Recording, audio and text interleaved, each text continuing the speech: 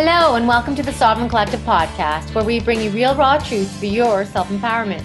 I'm your host, Sasha Calavoda, and I believe that you can stand on your own 2 feet, but that you don't have to do it alone.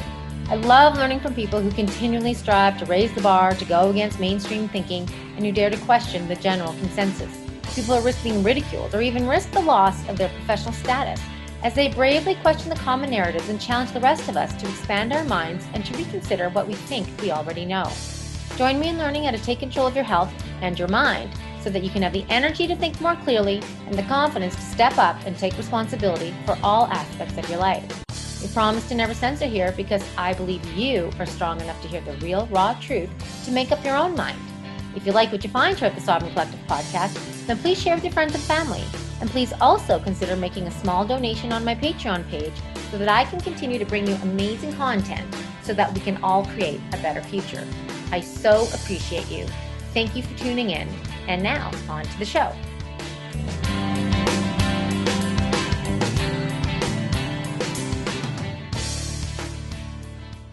Hi, y'all. This is Sasha here for 2 quick announcements before we get on to our interview for today. First of all, if you are looking for quality supplements, quality tonic herbs, some specialty food items, and you're in and around Calgary, then please go check out Lotus Herbal Health, a great family-run store that has 2 locations in Calgary. You can find them at lotusherbalhealth.ca to find out where their locations are, or you can shop online and they will pretty much deliver anywhere. So quality supplements, tonic herbs, great staff. Check out lotusherbalhealth.ca. Secondly, I want to announce the relaunch of my program called Your Conscious Pregnancy and Parenting Guide, which consists of experts in their fields around the world on consciousness and parenting and education and nutrition and dentistry and homeopathy and more. This is a program I created after my son was born about 10 years ago, a little bit more than that. And I am now very concerned after the events of 2020 for our future generations.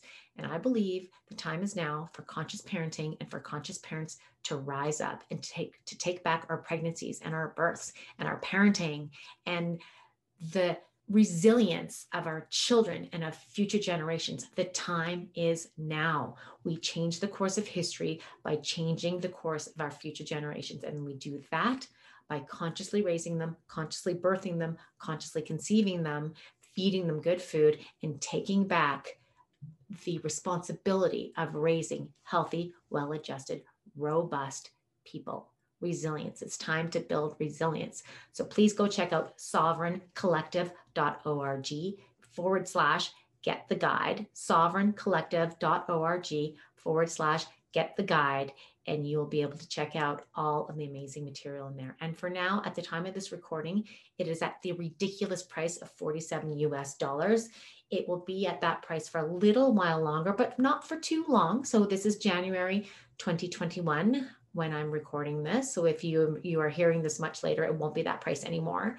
But if you've heard this earlier, it is that price.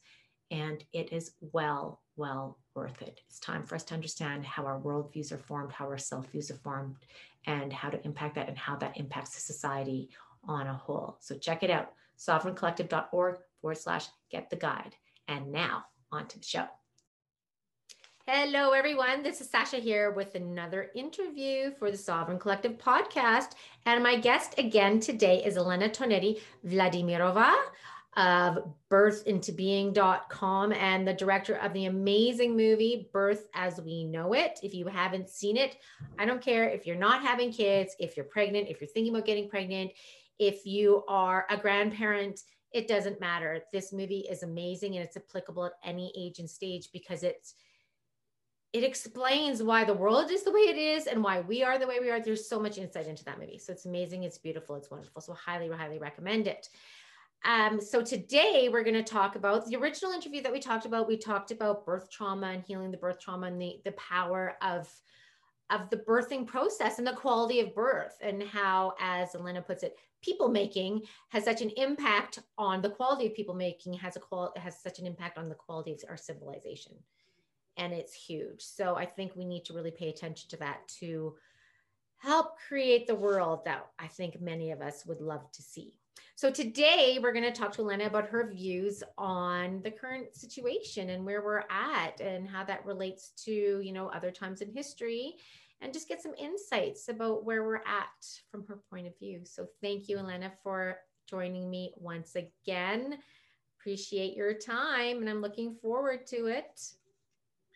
Thank you. I am happy to have this opportunity. And today I wanted to speak about our history. Like, what does it have to do with us right now? Well, it does. It does, because history has its way of repeating itself. And we are unfortunately not learning. We're forgetting everything so No, fast. we're not. Yeah. So, what I will bring to your attention has been happening in every century, on every continent, in every country. But I will not go really far.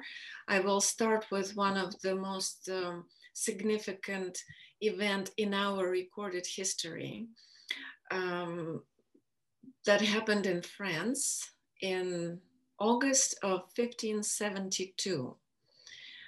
Catherine de' Medici was running the court with her husband, Henri, of course. At that time, France was divided. The population was either Catholic or Protestant. Given the fact that they were all French and they were all Christian, that division between slight way of interpretation of how exactly we worship Jesus Christ led to unbelievable slaughter and genocide against half of the population, basically, in France overnight. It was called historically the Night of Saint Bartholomew. That's in English, okay. It sounds different in French. But what happened then was that one tiny action led to just a slaughter overnight. To be more specific, Catholics were fighting for power against Huguenot, Calvinist Protestants at that time, that were a strong presence and a lot of influence. There was a lot of wealthy people, aristocracy, and one of the very influential national heroes, Admiral Gaspard de Coligny. So it was the time when the Admiral Gaspard de Coligny was a very popular national military figure. He was a hero. He was very sophisticated, charismatic leader who had a lot of influence in France. And Catherine saw him as her competition, basically. So she ordered his assassination and eliminated her competition, but also she blamed Huguenot on in that action. So good Catholics, one of which was the Admiral, he was Catholic. So Catholics got so upset, enraged, activated with their hero, their leader, assassinated by Protestants, that the night was established when they all got up and just killed everybody. In one night, Paris lost 6,000 lives, which in that size, in that time, was basically half of the population. Wow. Which means that it was neighbors waking up in the middle of the night and storming into their neighbor's house and slaughtering their neighbors, their bakers, their maids, their friends of their children.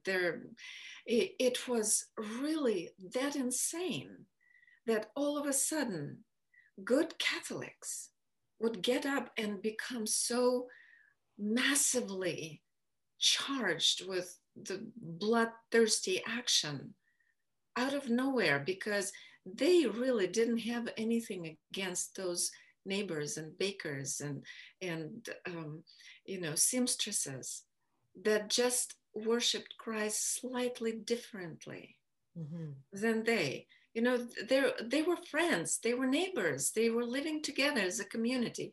And all of a sudden, there was this voice that told them, they are your enemy. And just like that, they were willing to act on that. And it didn't stop there. It spilled out of Paris. The slaughter continued for months until France became purely Catholic.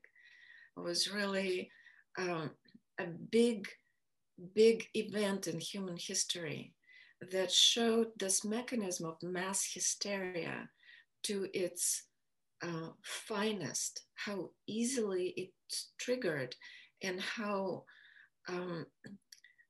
logic just goes out the window. It doesn't take much to override common sense, override habits of certain communal behaviors, override even morals and behaviors, because Christianity is the opposite of what happened, right? But yet it just was part of our history that we cannot cross out. We can forget about it, but then we keep reliving it over and over and over because it keeps repeating. That mass hysteria is so close. It doesn't take much to invoke it. So I invite everyone to be really vigilant and not let the fear reign, because all of it is driven by fear-based explanations, mentality, slogans, just generally be so misplaced in out of your own integrity and your own power that somebody is telling you, kill him, and that's enough. Like what happened, another big event that had enormous ripple effect all over the globe, Russian Revolution, 1917, when a small group of criminal element that called themselves Bolsheviks, it was a truly small group. But how did they take over 11 time zones of Russia? Russia is 11 time zones. 11 time zones in Russia? It used to be when it was Soviet Union. Now it's only 9 left. But yeah. But how is a small group of basically the not good guys, how did they raise their hand against this deep, rich, established culture? It was a very strong way of life. It was, it was a very established cultural, moral, religious, domestic, economic, very strong way of life. And all of a sudden, they stirred up and they played on this lowest instincts. On let's fight for our freedom. Let's fight for our freedom. We don't want to depend on the existing cultural norms. We want our freedom. And what happened, the small ripples were growing bigger and bigger until there was a civil war, basically, between the people who were trying to protect the existing way of life and the anarchy that the Bolsheviks were bringing. So because they were really outnumbered, they used the same kind of approach as Catherine de' Medici. They would kill some, they were called the Whites, the army of the Tsar, the state army was called the Whites, and the Bolsheviks were called the Reds. So it was the war between the whites and the reds. So the reds would kill the whites, take their uniforms, come to some small town or village and destroy it, rape the women, burn the buildings, but not the people. They would just do horrible things, and then they would leave and then come back in their armies of reds and save the day. They would stage that they're rescuing the people from the atrocities that they committed earlier, but in different uniforms. And it all came out when the archives were opened up. They were sealed all this time, but in the perestroika, in general chaos of the Kremlin going from one hand to another, in the 90s, all the archives kind of spilled out and got deciphered and opened up, and the truth about what actually happened there became public knowledge. So they would come as rescuers, and people would say, please stay, protect us. In the name of their safety, they were willing to keep the criminals ruling them. And it was that moment when the Reds would patronizingly say, okay, we will stay, but you will have to give us everything you have for that.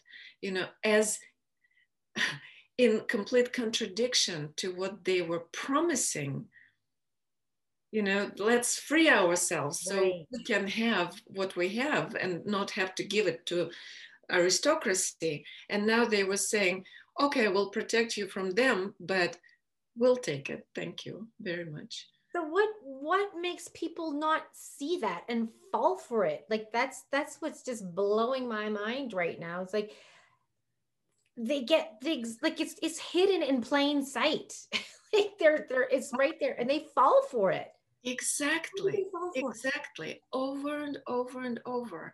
And the key to that answer is education, knowing the history, understanding the bigger picture, being able to think for yourself, being able to learn, being able to question authority, being able to see the underlying, like to read between the lines. And for that, you need to just be taught to think.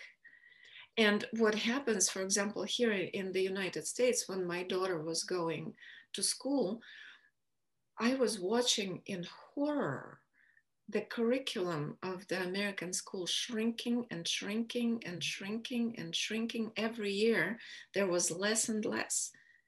And going into Russian school, I knew how much the student can take in one school year. And when I would look at her curriculum for the coming year, I would be like, there is a mistake. Where is the rest of it? You know, and it was mind-blowing because from her curriculum was eliminated the history of the world, only history of the United States left, which is not much, geography of the world, only geography of the United States, literature of the world, only literature of the United States, the languages, the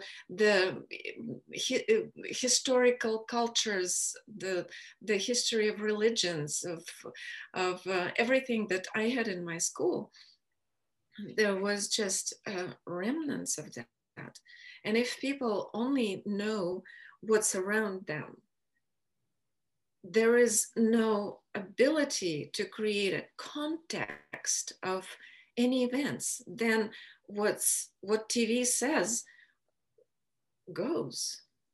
It's really difficult to put in perspective the any kind of events. Put the dots together, you need to have a bigger picture. So the 9/11, when it happened in 2001, and I was like, that reminds me of something. There we go again.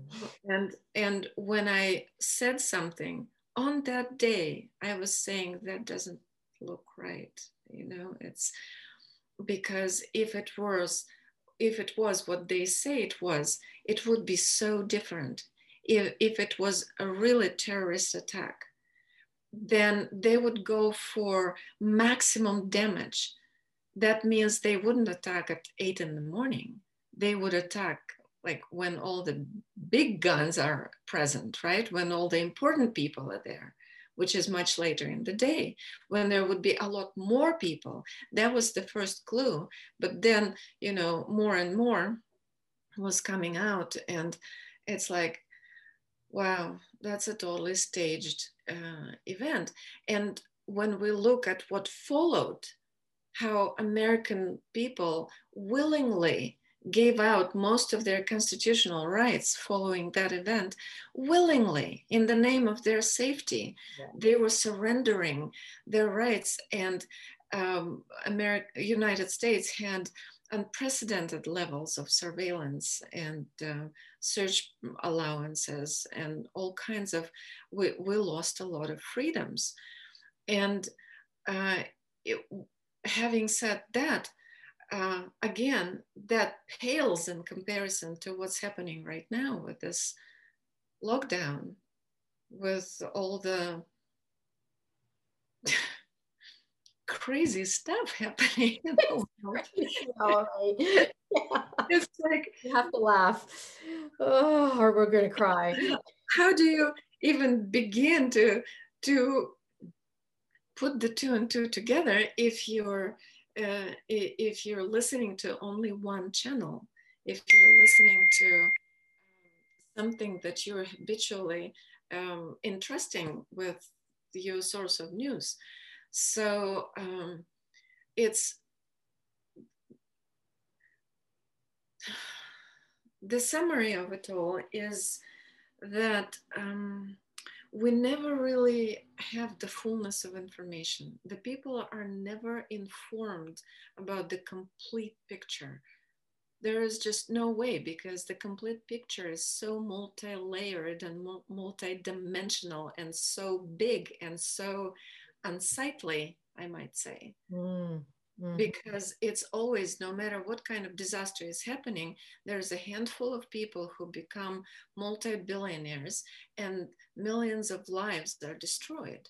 It's the same dynamic, but it's just staged into different stories and different scenarios and different ways of interpreting it. Because when the United States invaded Middle East after 9/11, all the country songs, the singers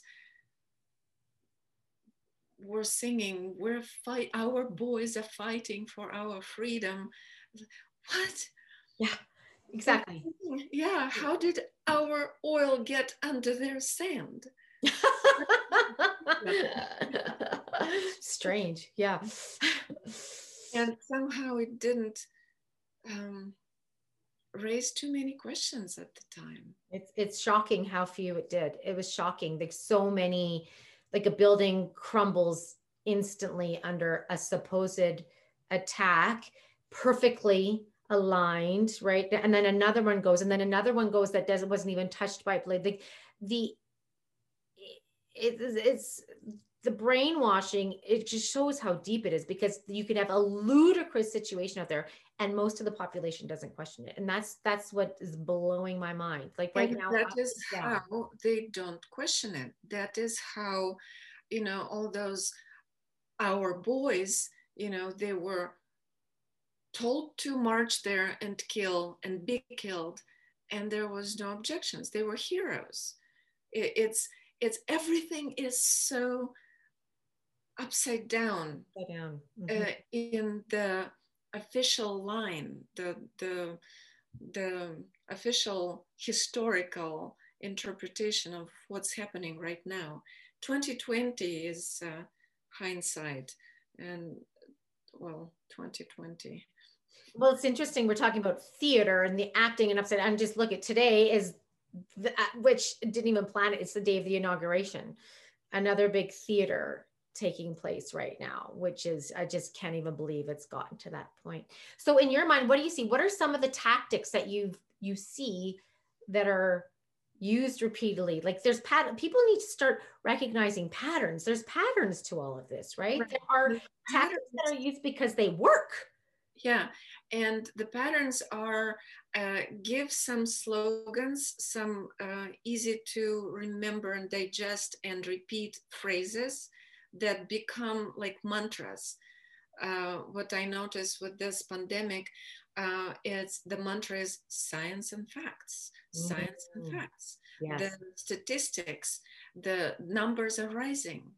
The doomsday is coming in, and if you ask any professional in the field of statistics, they would tell you firsthand that statistics depends on who is paying for it, who is counting, and how is counting. So with the same situation, you can get any variety of numbers as an outcome, depending on where you put the margins. Mm-hmm. The crazy thing is, though, right now, the numbers don't even seem to matter. There's no mathematical evidence of a pandemic, but the Exactly, numbers don't exactly. matter. We talk But about science, but they don't matter. It doesn't matter. right, but when you present it like the way it's presented here, that numbers are rising, and that's the thing. When statistics can be counted, you can count it within this margins or this margins or this margins, and all the outcome numbers would be real, true numbers. Mm-hmm. You can't argue with that. They are real numbers. Here is the document. But when it comes to health and human body, numbers cannot possibly reflect the real situation because all people are different, their pre-existing conditions are different, the causes of death are different, and those numbers that are justifying this crazy lockdown, they're really not holding water. But the numbers have some kind of magical effect. They're repeating like mantra, self-hypnotic mantra, that numbers are rising, numbers are rising. Mm-hmm. And um, and yes, numbers are rising. First of all, the population is rising, the numbers of the population. So every year we have more deaths. And even those numbers that we have now, if we count within the specific parameters, more real parameters, they're still not exceeding the normal numbers of some kind of seasonal flu. We had epidemics of seasonal flu, of pneumonia, of grippe, of all kinds of viruses. We always had viruses. We never had time when viruses were not um, around us to upgrade our nervous system on a regular basis. That's the thing. I think that the viruses exist to um, spike the immune system upgrades, that we have to have some exposure to new elements to create the new microbiome within the system that allows us to evolve and survive as a species. Because okay, this virus, but it's not the last one.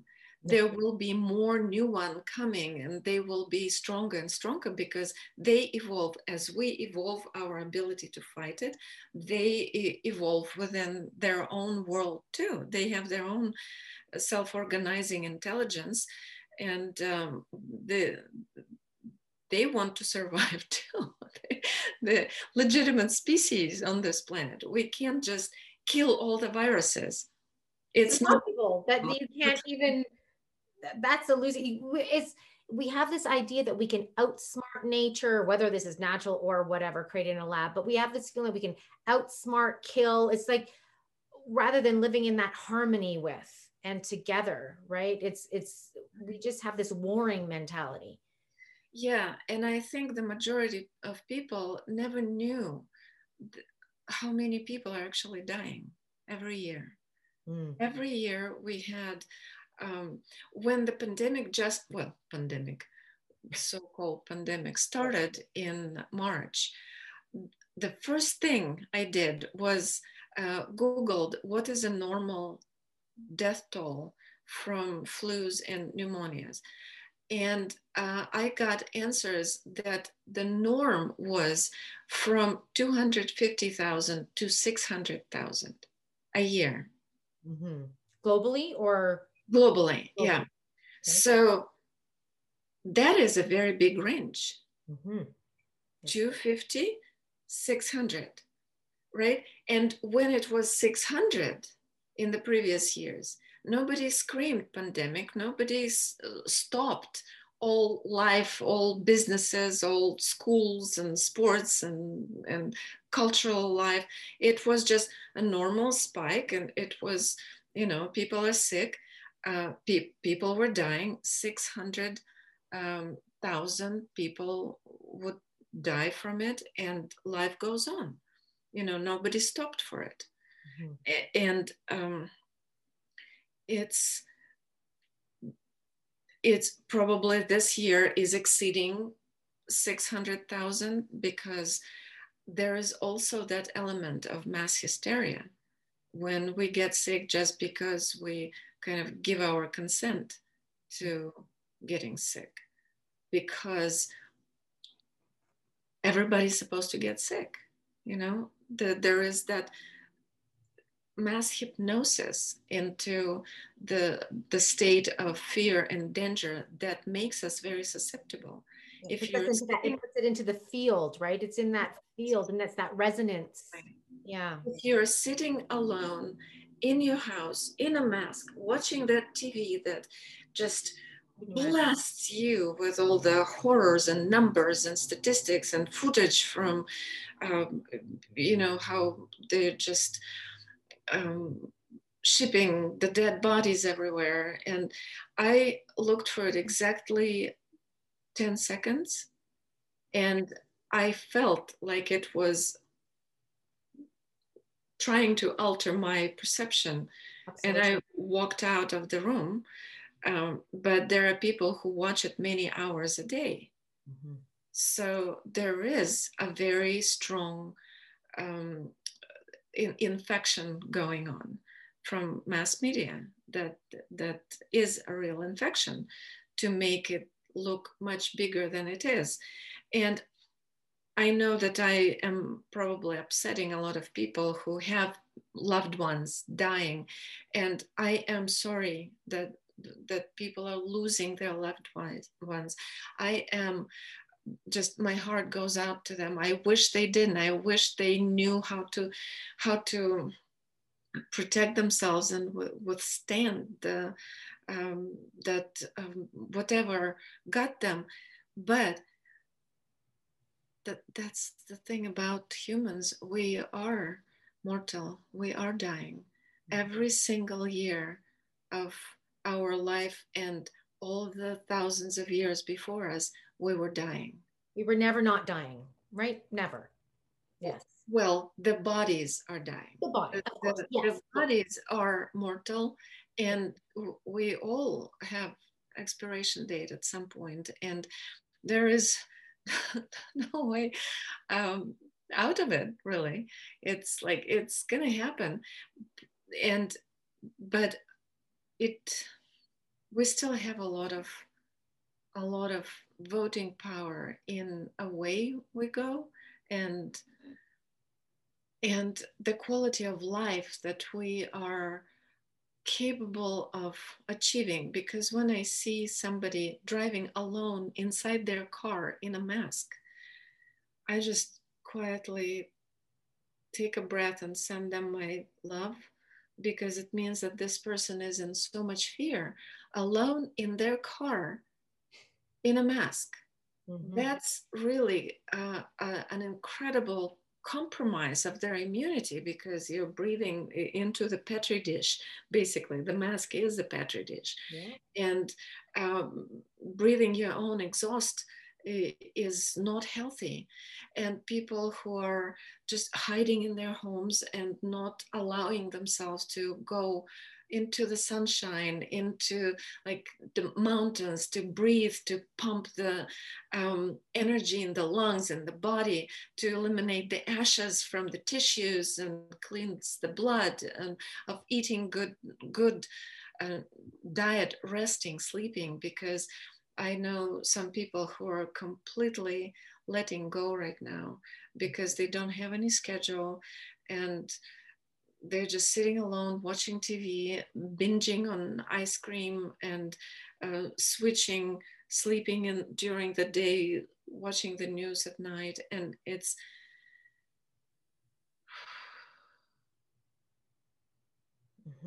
I just want to say, hey, what I want to say is that there are many different realities. That is the nature of reality, that it's very multi-layered, very multi-dimensional. There is nothing that is just carved in stone, that this is the science and facts.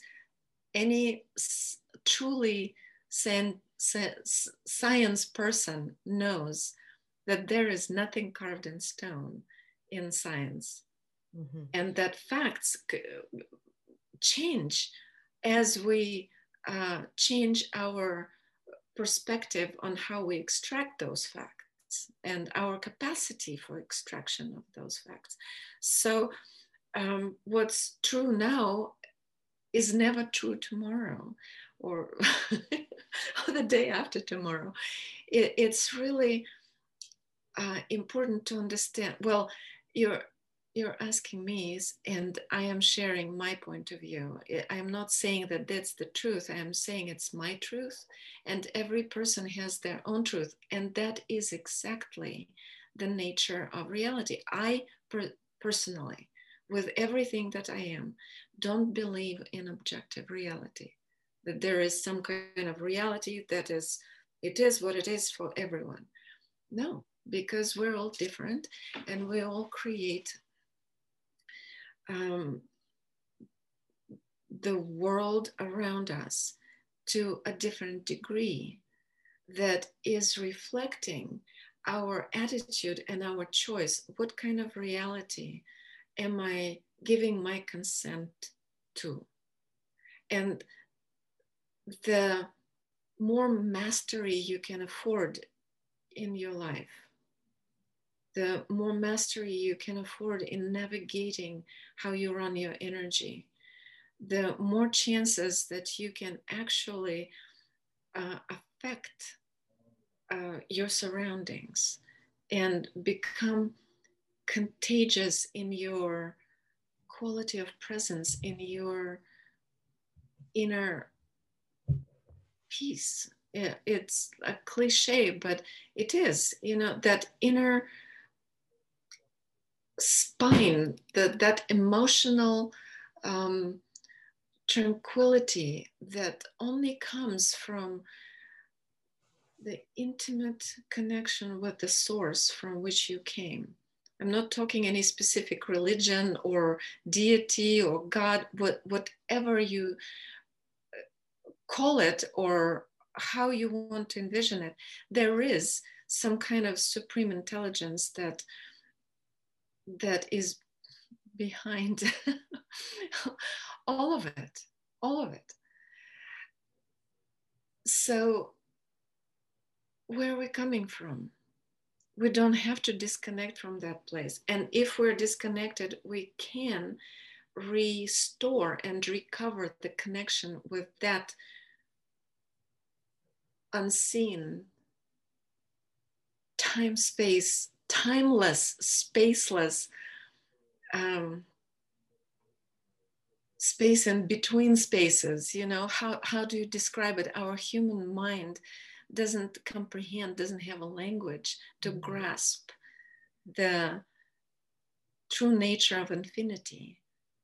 But we can establish the reference point within the nervous system, how to be connected and source the energy from it and allow ourselves to be nurtured and replenished and um, guided and be advised from that place in you, that place in the center of gravity of your beingness, that allows you to really discern what is right, what is wrong for you personally. Not right and wrong for everybody, but you can only be responsible for yourself.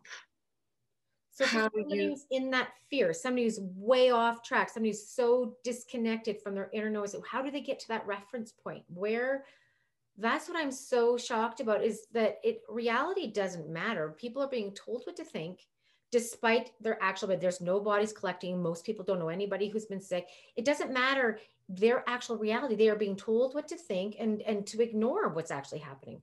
How does someone connect with that reference point to reset, to go within?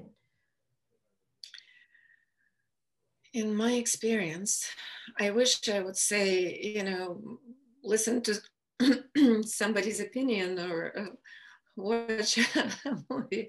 Unfortunately, that doesn't work. When somebody is deep in the hypnotic trance of a specific kind, only that which put them in the trance can get them out of it. So there is nothing you or I can say that will make them see things differently. That is the whole point. In life as a shamanic journey, every soul has its own turning point, and you have to come to a certain place, certain dead end within your own system to understand that, oh, there is dead end. There is nothing for me here, that I probably either just stay here and die here, or I need to go search for something else. And unless a person is at that point,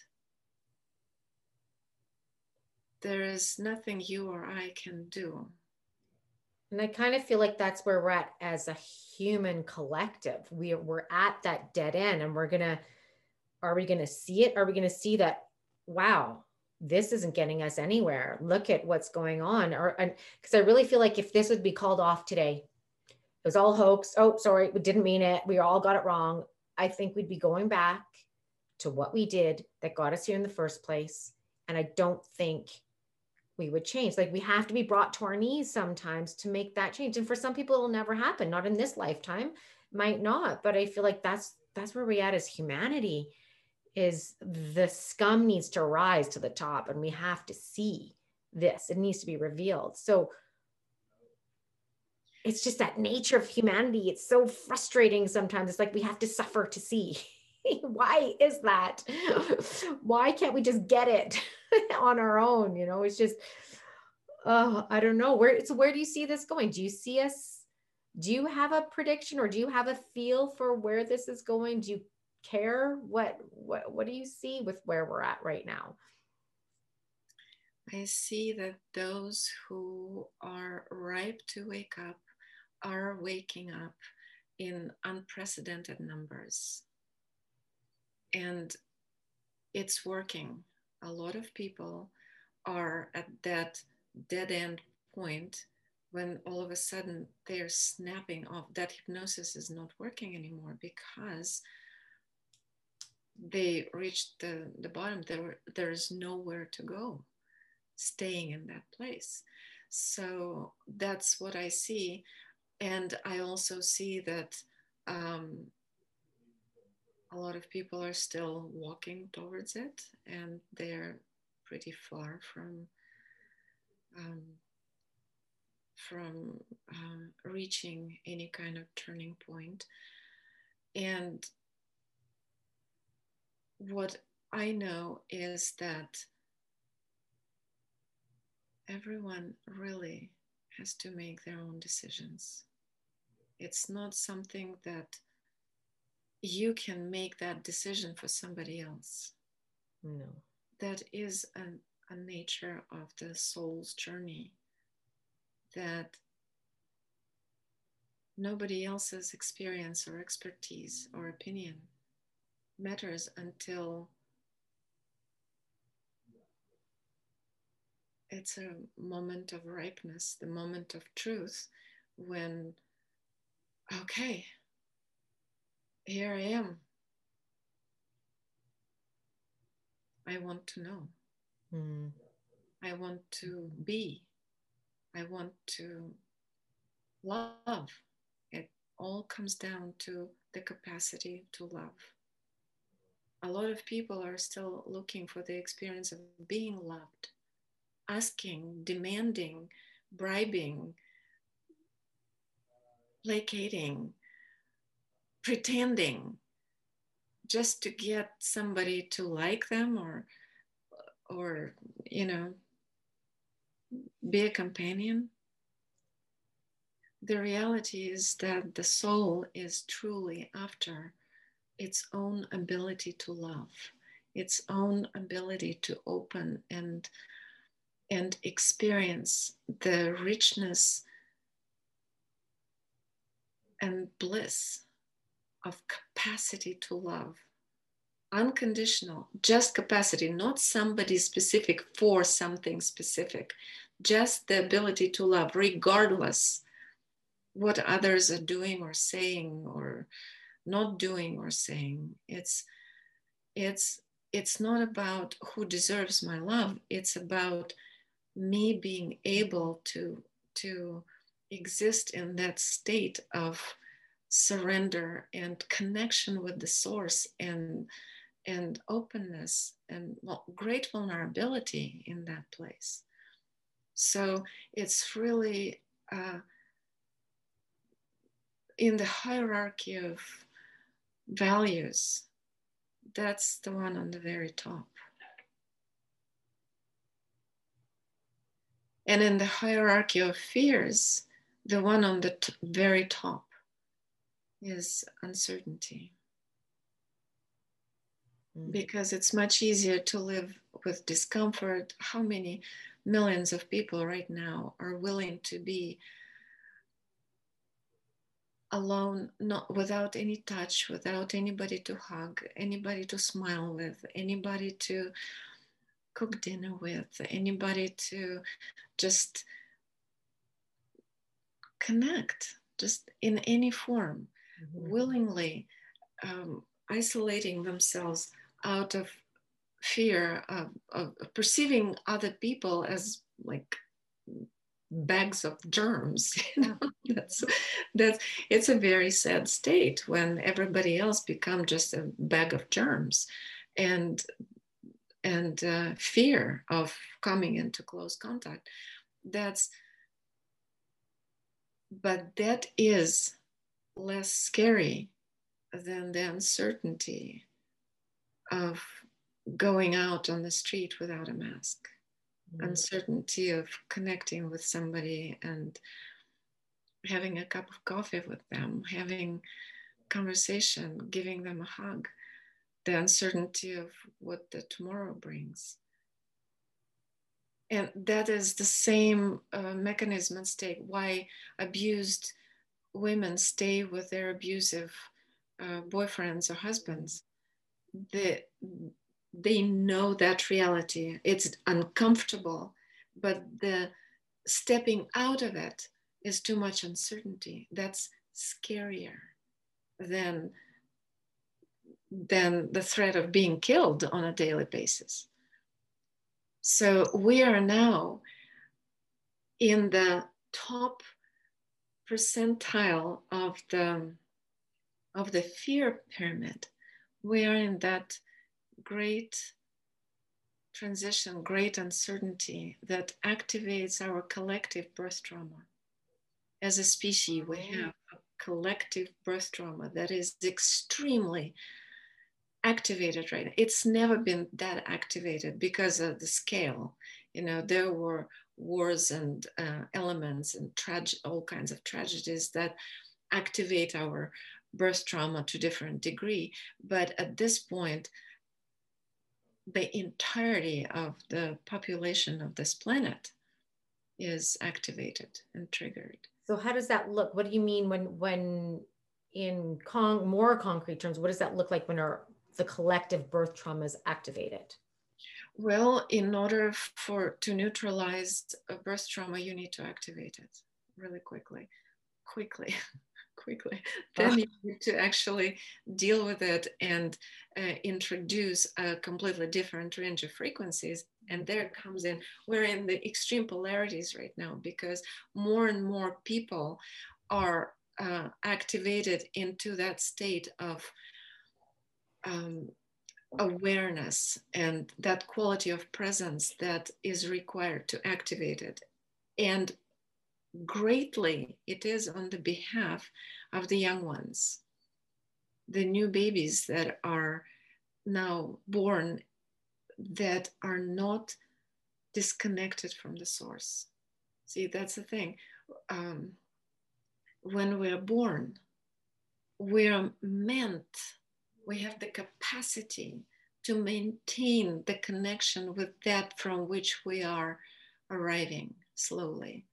Throughout the 9 months of gestation, we are forming, literally, we're forming the body, but we're still maintaining the connection with that from which we are emerging, from that parallel reality, parallel universe, however you want to call it. Mm-hmm. So as we are born and fully emerge into this reality, we don't have to disconnect from it, but we get to disconnect due to the sensory overload on the exit, because we go into that extreme experience of all our senses get short-circuited because of how the delivery is done.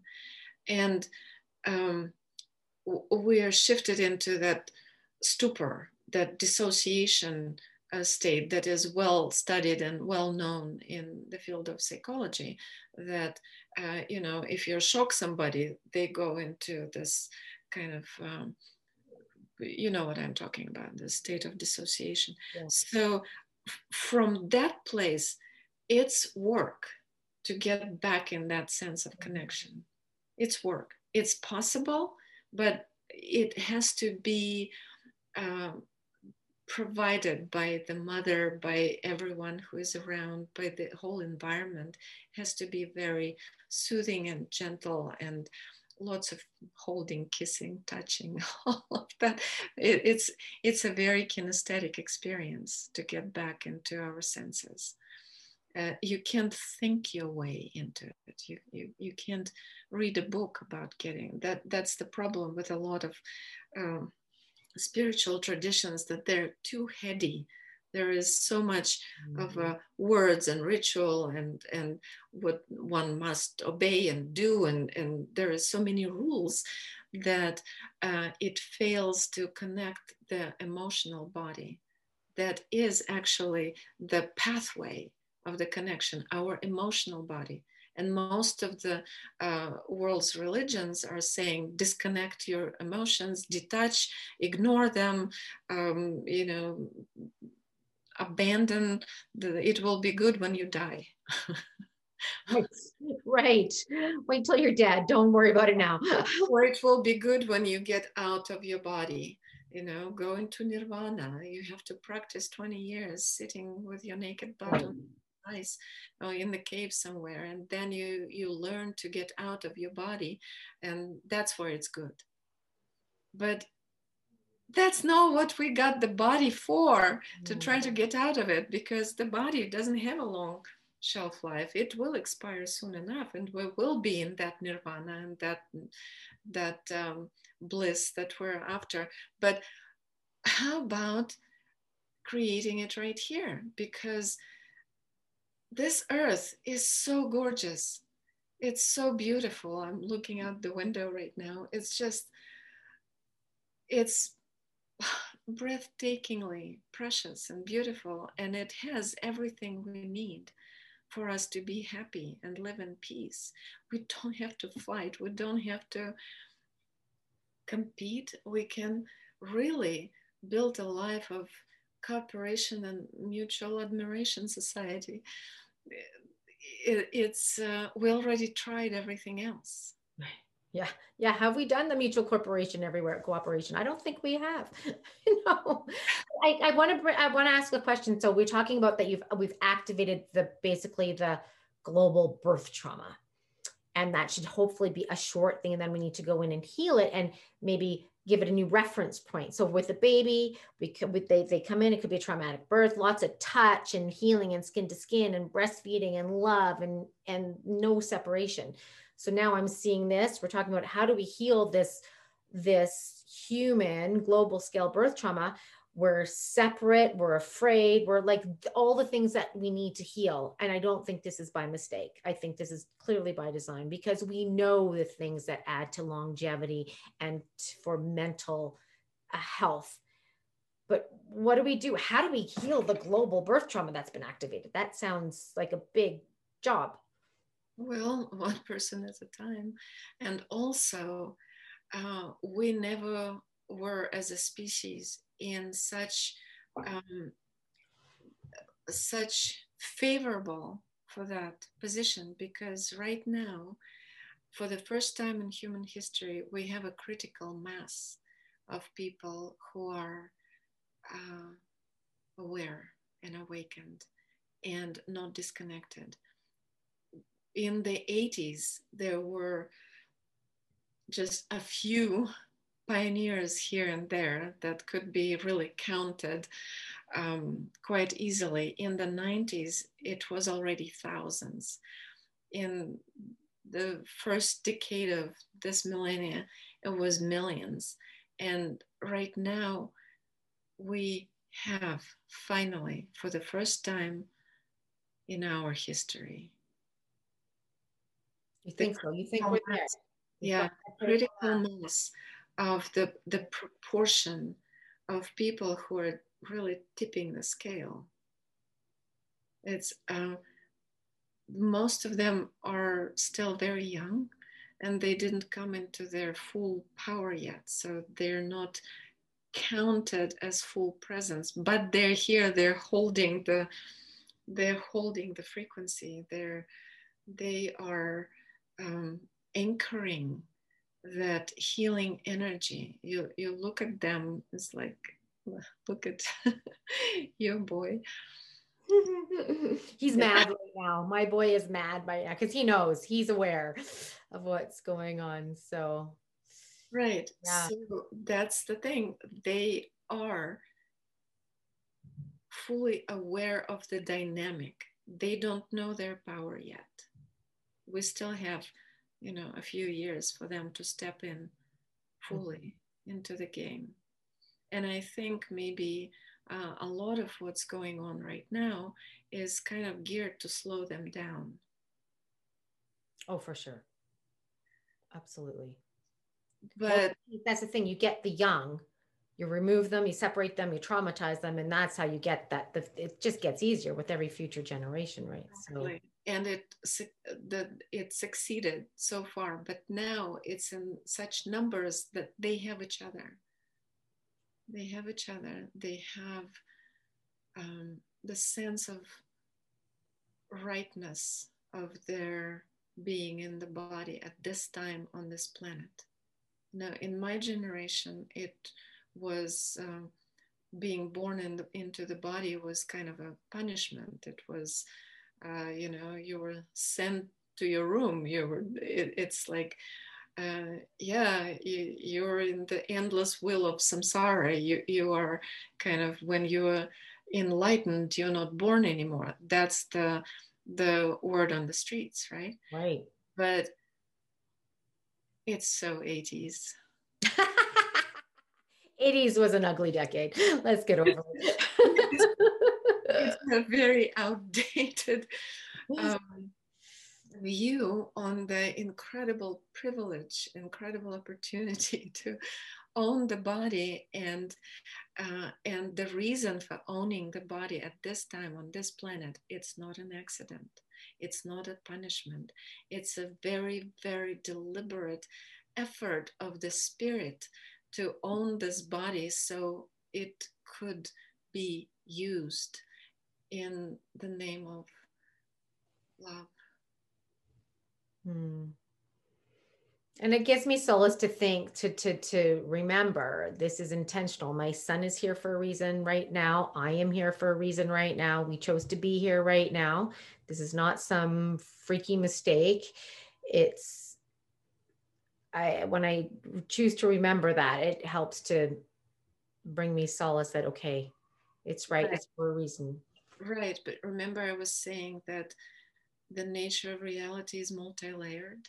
Yes. So that you are saying that in the layer in which it's true, but it coexists in the same timeline with all the other layers.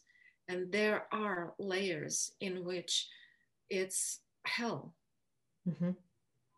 where all the realities of all the horrors of the pain people are capable of inflicting Mm-hmm. onto each other are real. It is their reality.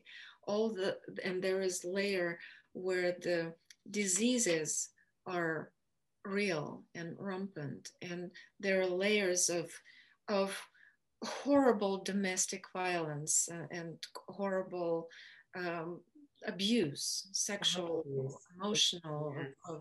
that is not related to any war zones or any catastrophes of elements. It's just the domestic um, dynamic that is pure hell. There are infinite amount of realities that are in the same timeline. So saying is anything is true in one of those layers. No matter what you say, there is a layer in which that is true. Mm. So in a sense, anything you can think of is real. And whose reality is real? My friend who is spending his days absolutely terrified watching the news, and he is saying, my fears are based in reality. And I'm saying, look out the window. Right. That reality that is so real is called virtual reality. And that virtual reality has virtual science, virtual facts, virtual imagery, virtual volume of fear. And when you look outside, my reality, I just want to turn my computer. Let's see. Let's see. Oh, it froze. Oh, no, there we go. Can you see? Yes. Beautiful. Yes. Yes. I choose that reality. There we go. Yes, that is. And I personally don't even know who is sick or knows somebody who is sick. Actually, just last week, a dear friend of mine, one of my graduates actually from my course in Los Angeles, she had a father who died with the official diagnosis of COVID. But it's a very strange story that she just visited him in the home, the what do you call in English, the old folks home, Nursing home or nursing home. Yeah, sorry, I forgot the word. It is my second language after all. So she visited him. He was perfectly fine. And all of a sudden, a couple of days later, he is calling her from the ambulance saying, I tripped and I fell. And for some reason, they're taking me to the hospital. I am not even hurt that much, just a pack of ice. I was just doing fine. But they decided to take me to do x-ray, so come over, meet me there.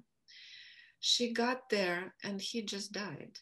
what? Because when he got there, they plugged in, just automatically plugged in RV with the morphine uh, for pain, even though he was saying that he's not Not in in pain.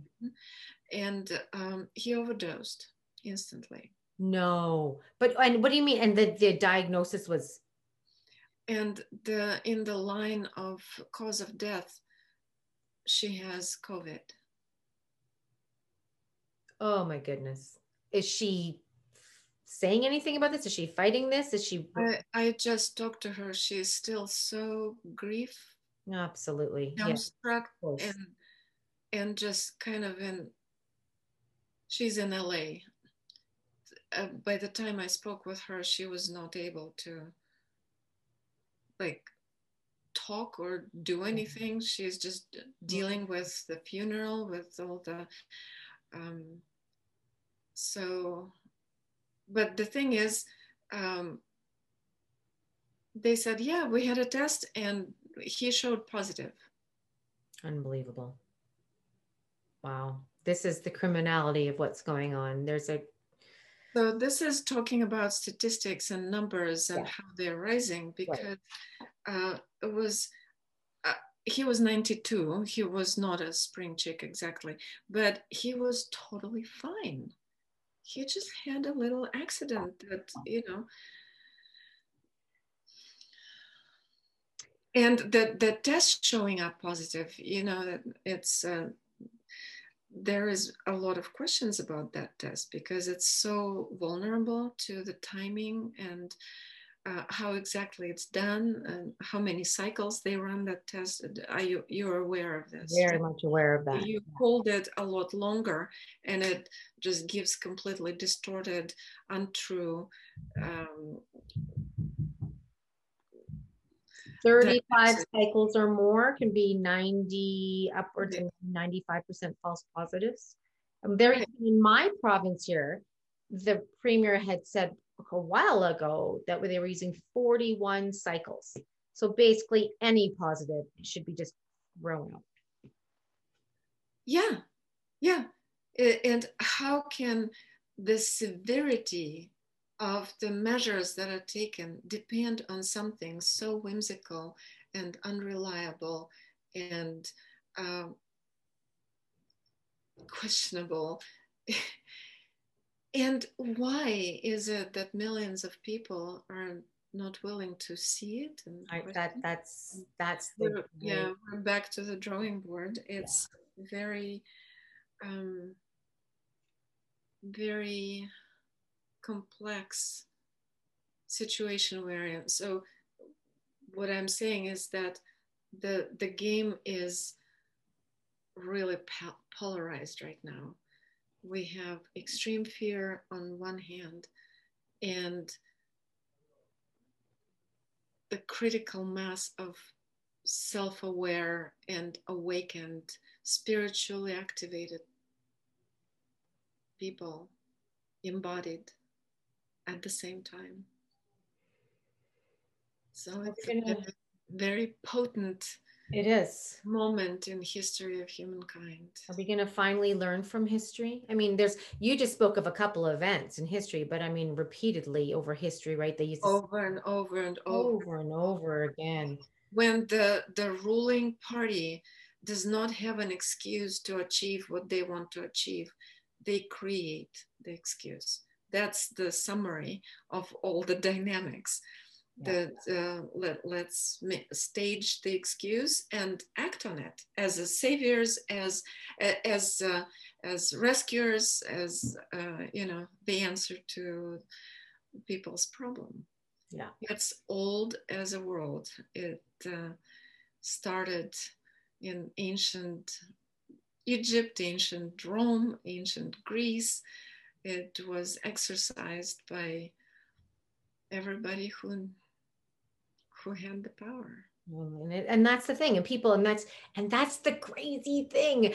Everybody's listening to their government. Who are the biggest tyrants in history?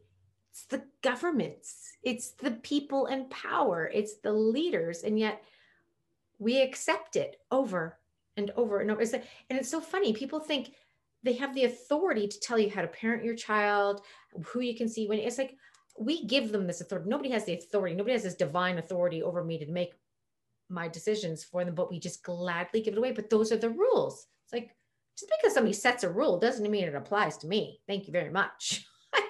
I'll create my own rules. Thank you very much. I'm not harming anyone. I'm not, I'm flabbergasted by our ability to be manipulated. And with But that's the thing, it doesn't take much. Remember Dr. Spock that told the mothers that breastfeeding is not good? no, And millions of mothers hid their breasts and wrapped them around and put them away. What, what in the world? Maternal instinct is one of the strongest, biggest, most powerful, most vicious instincts right. in nature. And just one little guy saying, "Oh no, don't do that," and they all stopped. What? That's what I don't get. And I think it's the mother's time to rise. It's the feminine energy's time to rise. It's that protector, that nourisher, that nurturer. But I have to let go of my attachment to the speed at which this occurs. But I really believe, and that's why I'm so shocked. It's like, where are the mothers standing up for the children, for their grandchildren, for generations down the line? Where are they? And where are the men that are here to protect their families? I just feel like those masculine and feminine roles are being so muted these days that we don't know how to find them. Well, we need to raise those men that would stand by those women. We that do. Be able to protect their children so the women don't feel alone. Mm-hmm. Right. So what are your last thoughts on this? We've been going for a little bit. What are your last thoughts on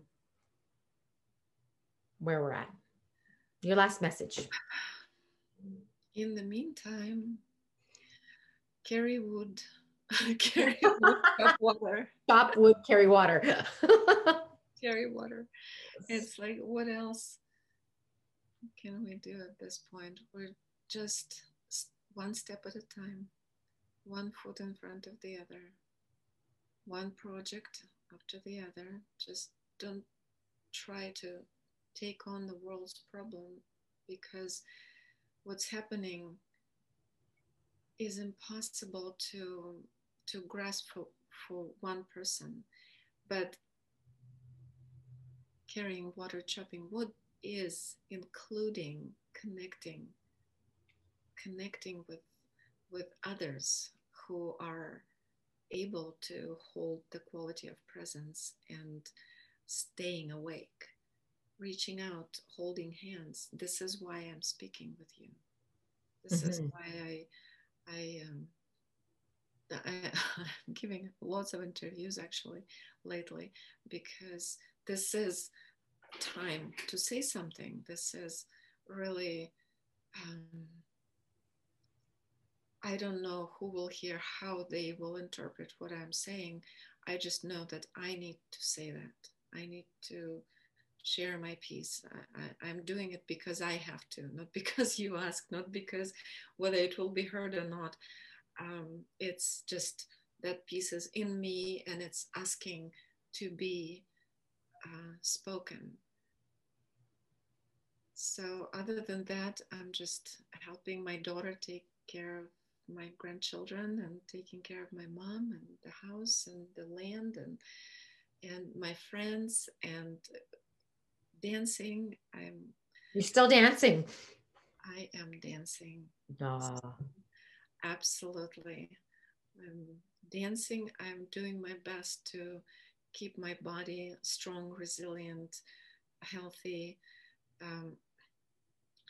in joy, in love, in keeping my energy flowing unobstructed, just staying young in heart, even though the body ages. But I am making sure that I am really invoking my sexual nature, because it's a very big part of feeling alive and present and powerful. For a woman my age, it's very important to keep my sexual energy alive. And Um, So I, let's unpack that a little bit before we go. Let's end with that. So unpack that a little bit more because you don't hear that very much. So that's something I'd like to go more into. well, I'll tell you, sex is better than ever. Amazing. Literally, literally, it is like what took me so long, but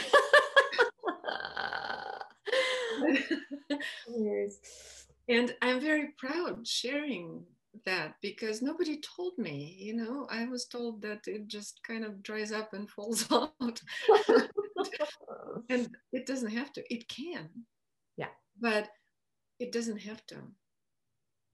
With proper attitude, with the proper maintenance, with the proper respect of the sacredness of my sexual energy, Mm-hmm. with um, my deep gratitude for it, my permission for it to flow, I feel more sexy and vibrant now than I felt when I was, I don't know, in my 30s. Yeah. So how does connecting to your sexual energy and honoring that, how would that serve humanity if we were all to maybe explore that? How do you explore that? No, if we were to explore, say if everybody was like, because we're talking about, okay, let's do this. Just how are we serving humanity by connecting with our own sacred sexual energy? It's very healthy for the body, Mm-hmm. and what's healthy for you is healthy for humanity. Okay. And it needs to be very um, respectful. It's not like, oh, give me some action. And Right. it's, as I said, it's a sacred energy, and it requires uh, reverent attitude and awe and inspiration to play with with that energy and the volume of joy and pleasure that it brings. It's the sky is the limit. It's never ceasing to amaze me how much more I'm capable of when I am really um, um, giving myself permission. Mm. That's where it starts from. Just giving permission to be wild, be be you know, not being held back by some kind of standards or limitations, or I don't know, whatever is the habit of holding back, whatever holding patterns are favored in this decade, revise them. Nice. Okay, It's very, folks. very important and healing to have that sacred energy flowing through your body. It is a powerful energy, absolutely. And I think it has the power to heal and to transform if we can harness it and really honor it, right? And really hold it as sacred rather than just sex. You know, it's a means of connection. And in a world where we need connection more than ever before. Yeah. Yes. And there is a kind of a gap when you're young and hormonal and sex is just and it's for the sakes of the experience, it's kind of bring it on. Right. But then when you have a child, when you have all the responsibilities, the household and your job and everything, and just it goes down, and the bad rap is gotten because women don't really know how to build it up again after you're done with raising infants, when the sleepless nights, the milk production, when all the toll it takes if you have few children and you're permanently pregnant for a few years. It's like all of that is out at a certain point, out of the picture, and you're more settled with your career, with your financial flow, you're more comfortable with menopause. The threat of getting pregnant is eliminated, so you don't have to like spend any energy on protection, on worrying, and the children are out of the nest, and it's playtime. Nice. Well, and play is an optimal state for learning and for transformation. So I think that's that's amazing. So people, go explore that. But it's a very different quality of the way sexual energy runs, because sex for the sake of sex is no longer relevant, important, interesting. The procreational aspect is no longer on the table. So then you go into like, okay, full stop. We already had full stop. Let's start from scratch learning the body language of pleasure, the language of love, of true connection, of, and there is nothing to be like ashamed of, or there is no like, ooh, what he's gonna think of me, or it's like none of it is relevant anymore. It's just pure curiosity and experiment, exploration, learning. There is so much to learn, because there is the hormonal rush in the young years when just pushed people together, and normally people end up not very skillful from that stage. And whatever they knew how to do, they might completely forget by the time all the sleepless nights add up. and there goes that kind of a loss of interest, that whatever it was, well, what's a big deal? But then without the hormonal pressure and any specific need for a specific outcome, there is just being real with your body and being honest with the body, finding it and finding each other in every way that can be enjoyable and pleasing. Okay. Well, that's an up to end on. I think we went from history and slaughter to finishing up with sex and a few things in between. So just get me going.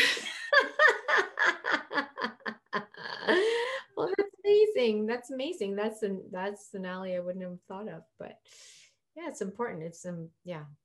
So, well, thank you for all your different points of view and you speaking your truth and hopefully expanding other people's realities and what they'd be willing to experience or to see as true, because we need to look through, I think, different windows. We get stuck.